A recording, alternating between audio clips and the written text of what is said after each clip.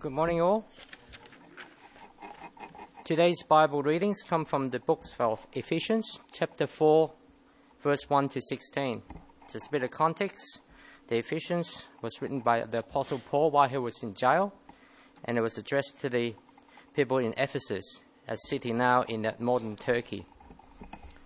Ephesians 4, 1 to 16, titled Unity and Maturity in the Body of Christ. As a prisoner for the Lord, then I urge you to live a life worthy of the calling you have received. Be completely humble and gentle. Be patient, bearing with love one another. Make every effort to keep the unity of the Spirit through the bond of peace. There is one body and one Spirit, just as you were called to one hope when you were called. One Lord, one faith, one baptism. One God and Father of all, who is over all, through all, and in all. But to each one of us, grace has been given as Christ appointed it. This is why it says, when he ascended on high, he took many captives and gave gifts to his people. What does he ascended mean except that he also descended to the lower earthly regions? He who descended is the very one who ascended higher than all the heavens, in order to fill the whole universe. So Christ himself gave the apostles, the prophets, the evangelists, the pastors, and the teachers to equip his people for work of service, so that the body of Christ may be built up until we all reach unity in the faith and in the knowledge of the Son of God, and become mature, attaining to the whole measure of the fullness of Christ. Then we will no longer be infants, tossed back and forth by the waves, and blown here and there by every wind of teachings, and by the cunning and craftiness of people in their deceitful scheming.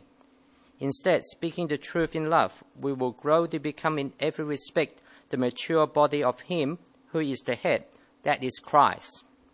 For him, the whole body, joined and held together by every supporting ligament, grows and builds itself up in love, as each part does its work.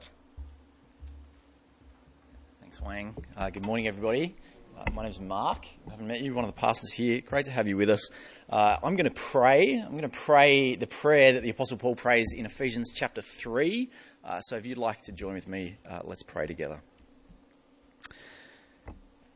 Almighty God, we pray that out of your glorious riches, you might strengthen us with power through your Spirit in our inner being, so that Christ may dwell in our hearts through faith. And I pray that we, being rooted and established in love, may have power, together with all of the saints, to grasp how wide and long and high and deep is the love of Christ, and to know this love that surpasses knowledge, that we may be filled to the measure of all the fullness of God. We ask in Jesus' precious name. Amen. Well, if you're anything like me, then you probably prefer to be served rather than to serve. Do you know what I'm talking about? I have a one-year-old daughter at the moment. Her name's Alyssa. She's rather cute, if you haven't met her. But she's at this stage in life where she's starting to wake up earlier and earlier and earlier every single week now. And the way that my wife Catherine and I manage that is that we take it in turns for who's going to get up and go and take care of Alyssa so that the other one can stay in bed. And every morning when we first hear Alyssa making noise in her room, there is kind of our eyes are still closed and we make a bit of a mental check and we ask ourselves, is it my day today or is it my day? The prospect of what I've got to do, get up, change nappies, cook breakfast, play tea parties for an hour, all that sort of thing, that is daunting to say the least. And so I love my daughter, I really do, but I'll be the first to admit that it gives me probably greater joy than it should when it's not my turn to get up, when it's Catherine's turn to get up and I get to just stay there and close my eyes for an extra 15 or 20 minutes. I much prefer to be served rather than to serve myself. How about you? I wonder if you've ever had the experience, perhaps, talking to somebody that you know is about to move house. Maybe they've bought a new house. And in conversation, they happen to just ask you, what are you up to this weekend? And before you answer, your brain stops. And it thinks to itself, now, I've got to choose my words wisely here so that I can avoid at all costs carrying furniture for 6 hours on Saturday. And so you kind of do these mental gymnastics about how to navigate this conversation. I think that most of us, you see, don't like serving. And I don't think that's particularly surprising either, because we live in a culture where serving is quite often seen as punishment. You think back to your early days at primary school and that sort of thing. If you got in trouble, one of the most common punishments, I can certainly attest, was having to go and pick up rubbish and papers on the quadrangle. Serving other people, that was your punishment. Even our criminal justice system sometimes places community service as the appropriate punishment for certain crimes. I think for a lot of us, often we feel that serving is kind of an inconvenient diversion from how we'd actually prefer to spend our time if it was up to us.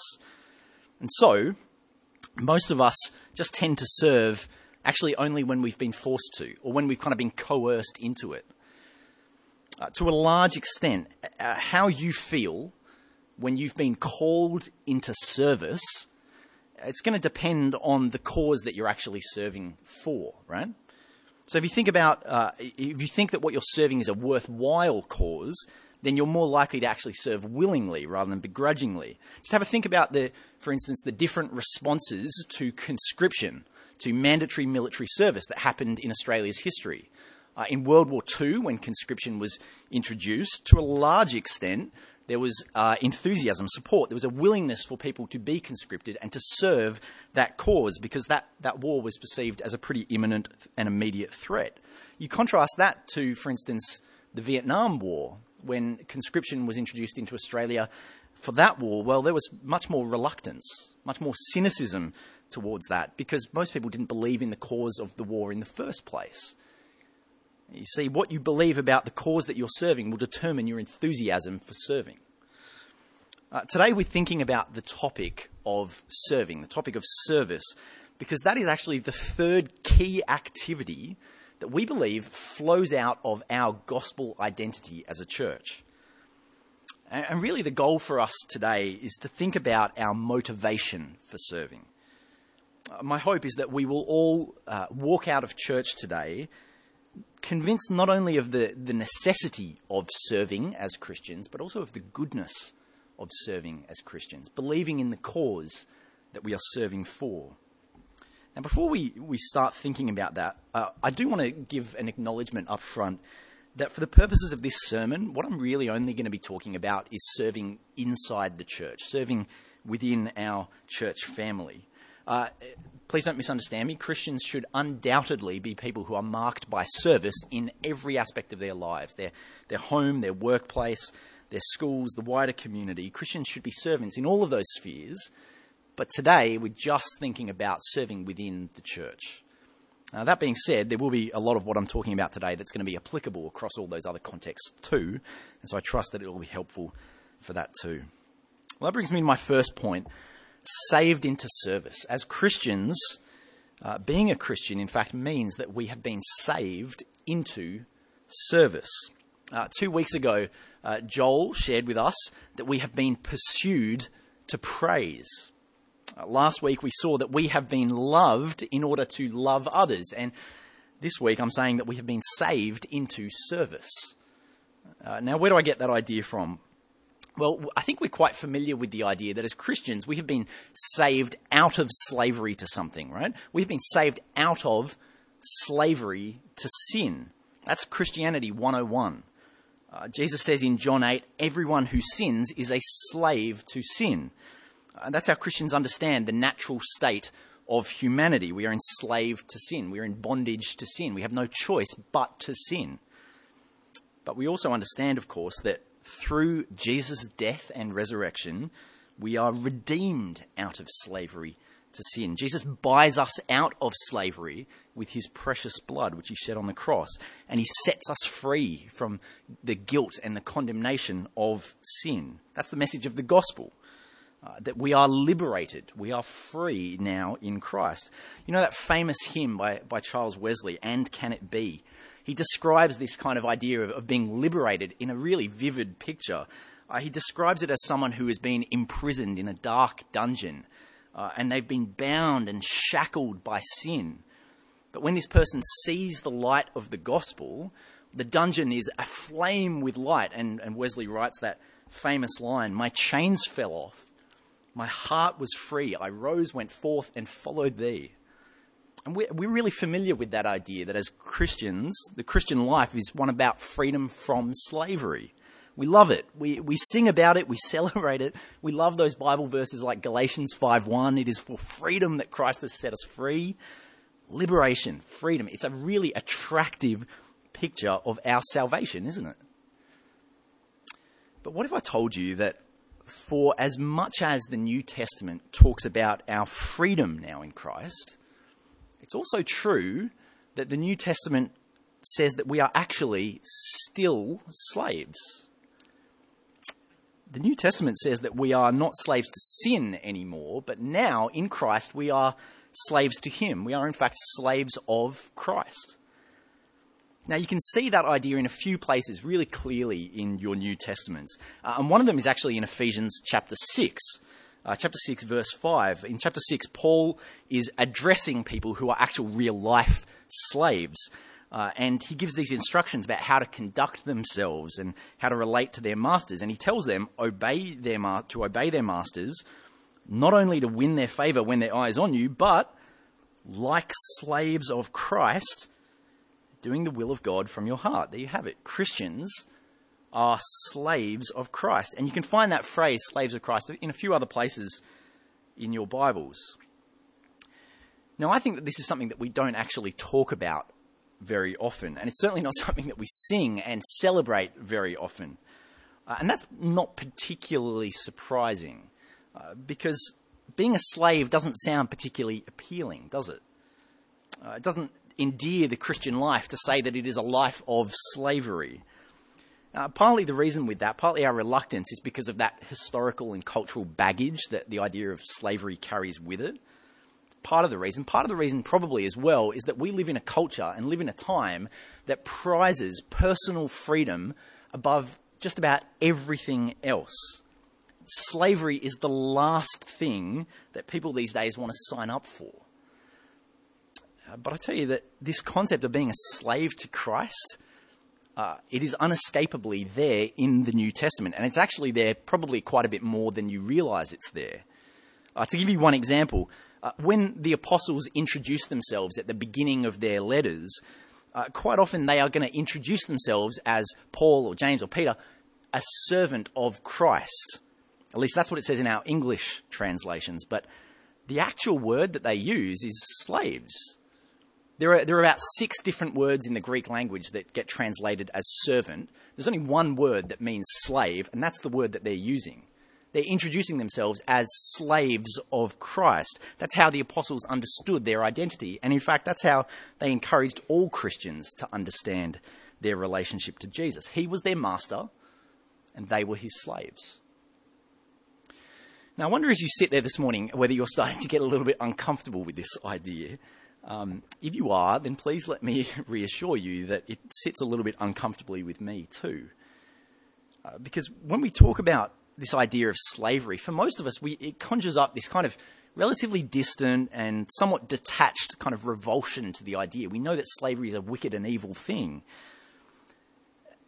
But just entertain this thought for a minute. If you think that this is a hard truth for us to swallow here in Australia in the 21st century, just imagine how hard that truth was to swallow for the first audience who read about these things.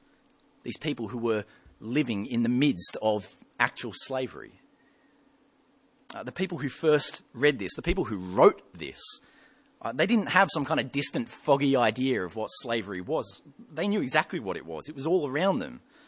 They knew how offensive, how unappealing it would sound to the world to say, come to Christ and be his slave.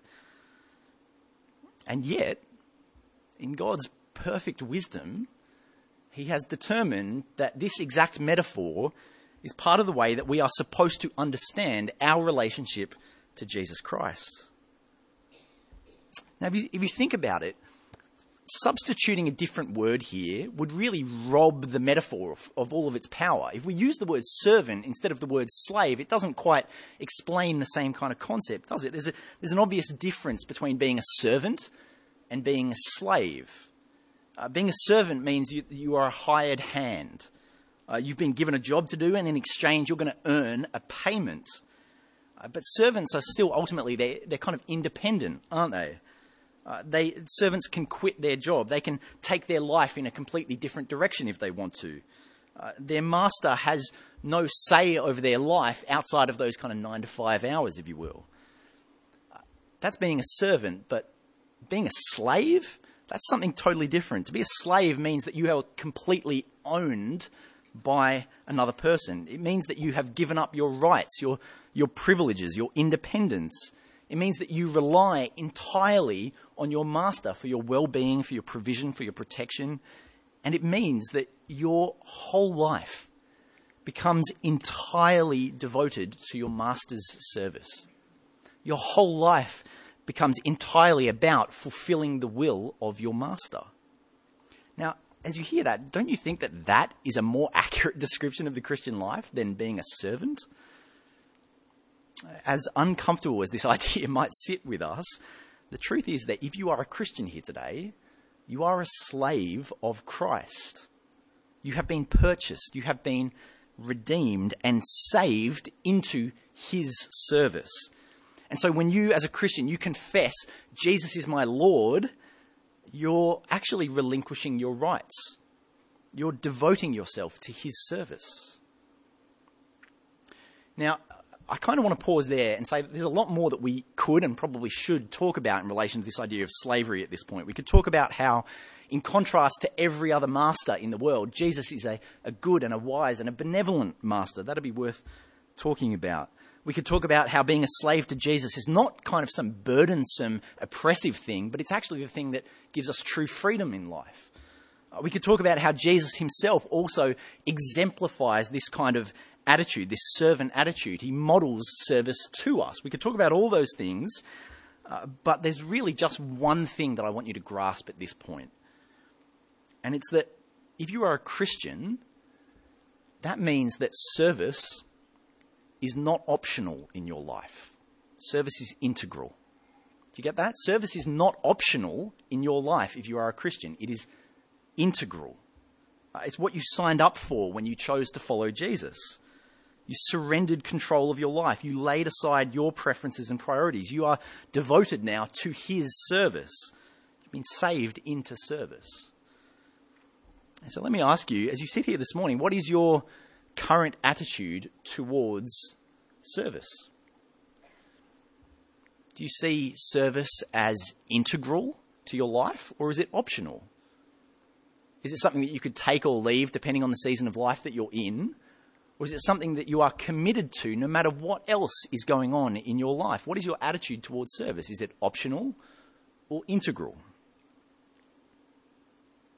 Well, that brings me to my second point, doing the will of our master.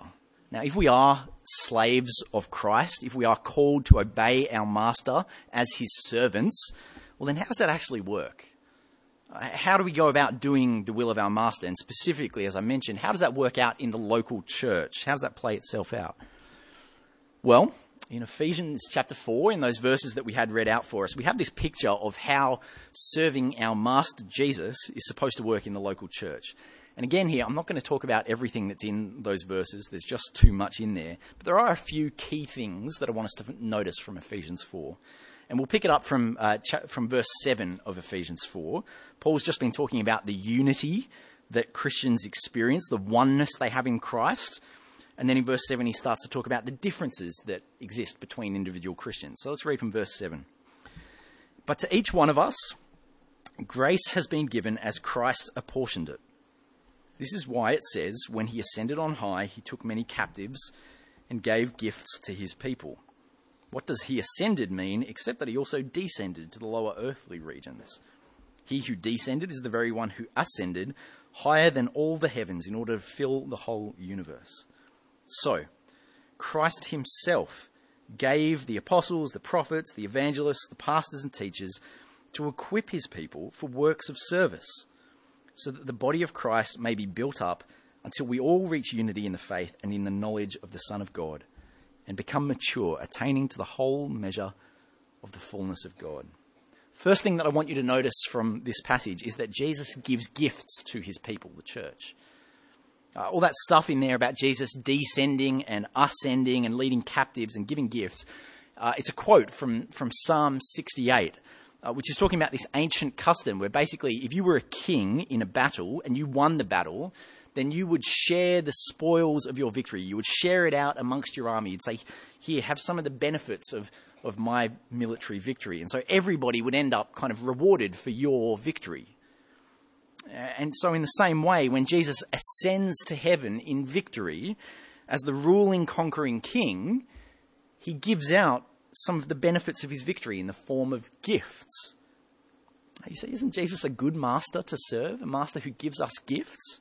And what are these gifts that are listed here? Verse 11, the apostles, the prophets, the evangelists, the pastors, the teachers. These are the gifts. And it's interesting, isn't it, that he doesn't list out particular abilities here. Sometimes we're used to thinking about gifts in terms of Jesus giving abilities. You know, he gives somebody the ability to teach, somebody the ability to encourage, and so on. And the Bible does talk about gifts like that from time to time. For instance, in 1 Corinthians 12, gifts as abilities given to Christians to help one another. But here, the gifts aren't the abilities, they're the actual people themselves. He doesn't give the ability to teach, he gives a teacher. So I just want to apply this idea for a moment because I think this is really valuable for us. On the basis of this truth, that Jesus gives gifts to his church, you could sit there and legitimately pray and say, thank you, Lord Jesus, for the present of Rod Bailey that you have given to our church. Have you ever thought of Rod like that before? Jesus is risen to the right hand of God and he loves the local church of Wollongong Baptist. And so he has given us a pastor and a teacher who is a wise and God-fearing man. And I wonder how often we say to Jesus, thank you very much, Jesus, for a pastor who loves you and who wants to follow you and who is a present to us from you. You could legitimately pray those things. Now, I don't know how Rod would actually feel about me encouraging you to pray those kinds of prayers, but as it turns out, Rod's on annual leave, so he can't stop me from encouraging you to do that today. The point is, though, that Jesus gives gifts to his church. And notice also the reason that Jesus does this, the reason Jesus gives gifts. It's that beautiful picture described at the end of that passage, verses 12 to 16. He gives gifts so that his body, the church, will be built up, so that we will grow and mature, so that we'll have unity. He gives gifts to his church so that his church will blossom, so that it will bear fruit and be beautiful. The last thing that I want you to notice from these verses is that every part of the body must do its work. Did you notice that in verse 12? Who it is that's doing the works of service, the works of ministry. Now, in verse 12, in some of your translations, it might say the works of service. In some of your translations, it might say the work of ministry. There are obviously different words in our English translation, but it's the same word in the original Greek language. Service and ministry, it's the same thing. So who's doing the serving? Who's doing the ministry? Well, it's the entire people of God, isn't it? The pastors and the teachers, etc., they are supposed to equip God's people to do the actual works of service, the work of ministry themselves. Now that's interesting, isn't it? As you think about that this morning, who is it that's doing the ministry here at Wollongong Baptist? Is it the pastors? No. Is it the elders and deacons? Maybe? No. The people of God are the ones who do the ministry at Wollongong Baptist. The saints, regular Christians, you sitting here right here today, are those who do ministry. And it's the same idea in verse 16, that last verse in the passage. Look there with me.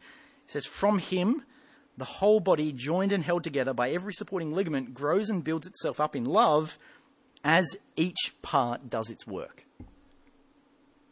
You see, what these verses are saying to us is that Jesus expects every Christian to be doing the work of serving. In really simple, clear terms, that is the will of God for you. I've shared with this church before about my love for the ridiculous sport that is American football. Now, on an American football team, if you've ever seen it, it's a pretty crazy game because at any one time there are only 11 people who are actually on the field playing for their team at any one time. But do you know how many people are actually on the team in its entirety?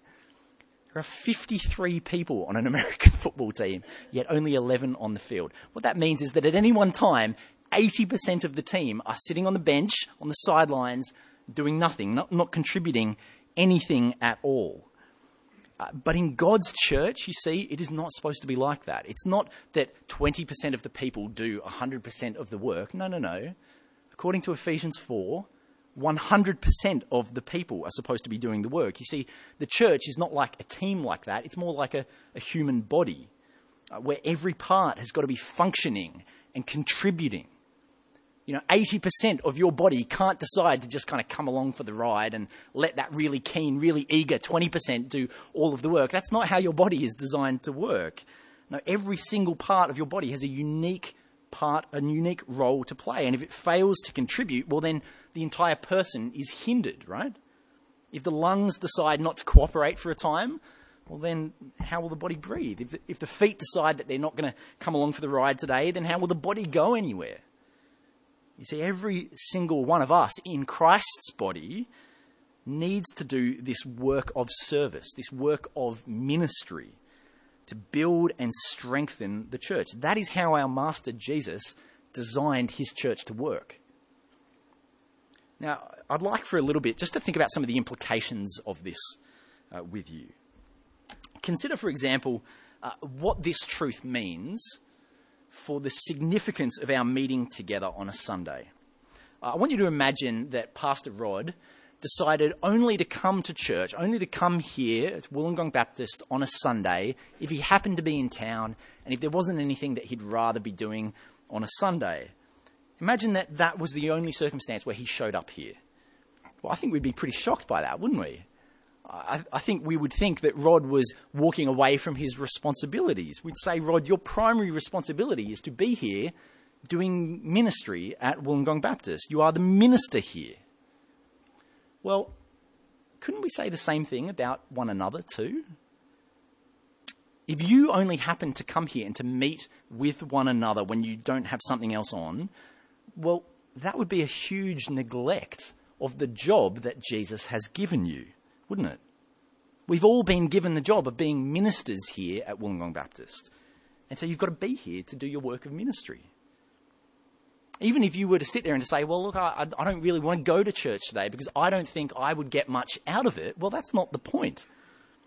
The point is that you've got to be here to help others to get something out of a church service. You've got ministry to do when we gather together. I'll tell you, when I first understood this truth, it really transformed my attitude towards Sunday church services. I used to go along to church when I was a young Christian, and I was really eager and hungry to learn from the Word of God, and I would be so enthused about sitting under the Bible. I'd take tons of notes. I'd learn amazing things about Jesus, and then I'd go home. You see, my attitude towards church was it was all about me, and I was pretty happy with that. But when I understood this, well, that meant that I went to church with an amazing sense of purpose. I've got a job to do now. This is the most amazing hour of my week.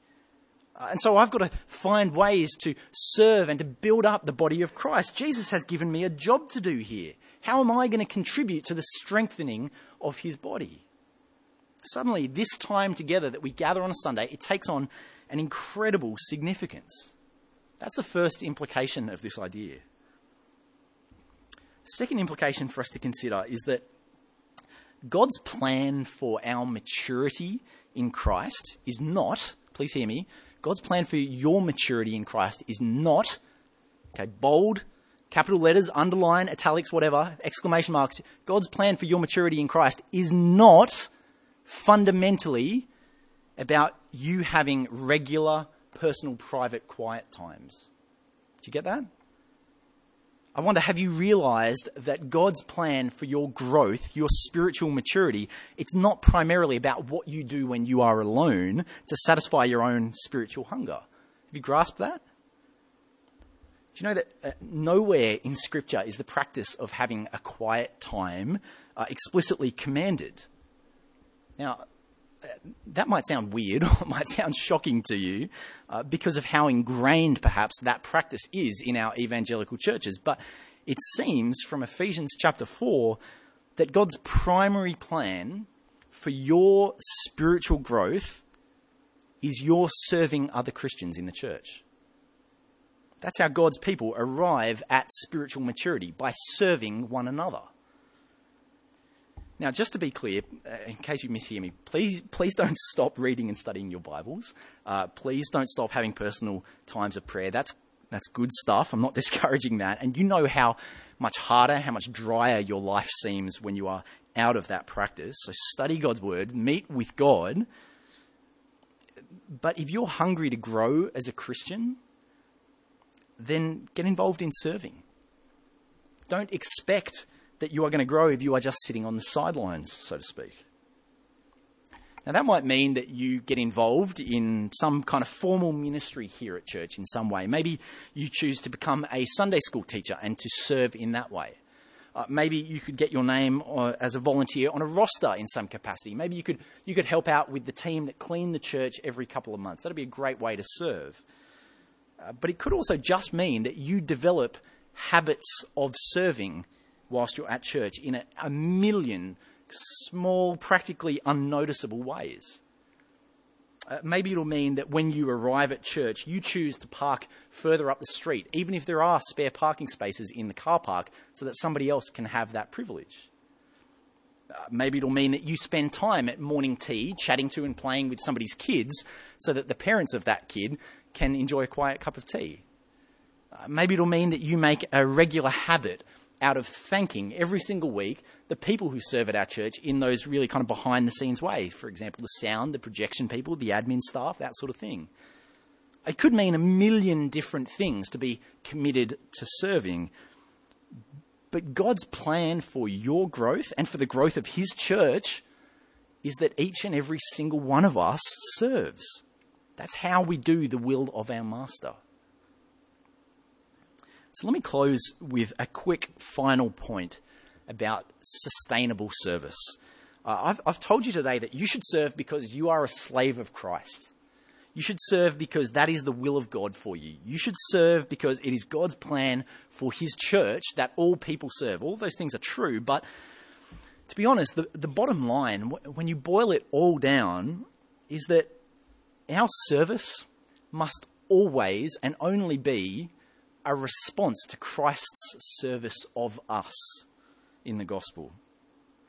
If your service is for any other reason, if it's anything else other than a response to Christ's service of you, then I tell you, your service is not pleasing to God. If you serve out of a sense of obligation, if you serve out of a sense of guilt, if you serve out of the sheer force of somebody pushing you into it, well, God sees through those things as kind of the empty religion that they are. It's not pleasing to God to serve in those ways, and it's not sustainable either. Because all of those faulty kind of reasons that you can have for serving God, eventually those things will fade, and so will your motivation for service. The only God-pleasing and sustainable reason, the only God-pleasing and sustainable motivation for service is that in the gospel, Christ first served us. Christ gave his life to ransom us from slavery. He shed his blood to redeem us, to make us his own. And so his service of us, that should melt our hearts and cause us to serve others out of sheer gratitude to him. So friends, please don't serve your Master Jesus for any other reason than the love he has shown you in the gospel.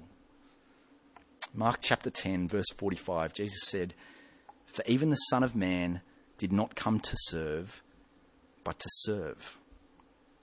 To be served, but to serve. And to give his life as a ransom for many." May our hearts melt from that amazing truth of God's love shown for us in Christ. Let's pray.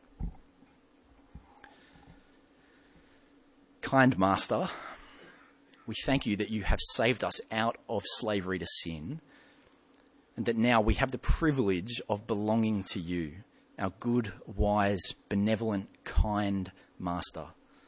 Lord, we want to serve you. We want to do your will. We want to be obedient and pleasing to you. And so please, Father, instill in us an immense gratitude for the love that you've shown us in the gospel. Please melt our hearts from this amazing truth so that we would be willing, joyful, humble, obedient servants in the name of Jesus. We ask in his precious name. Amen.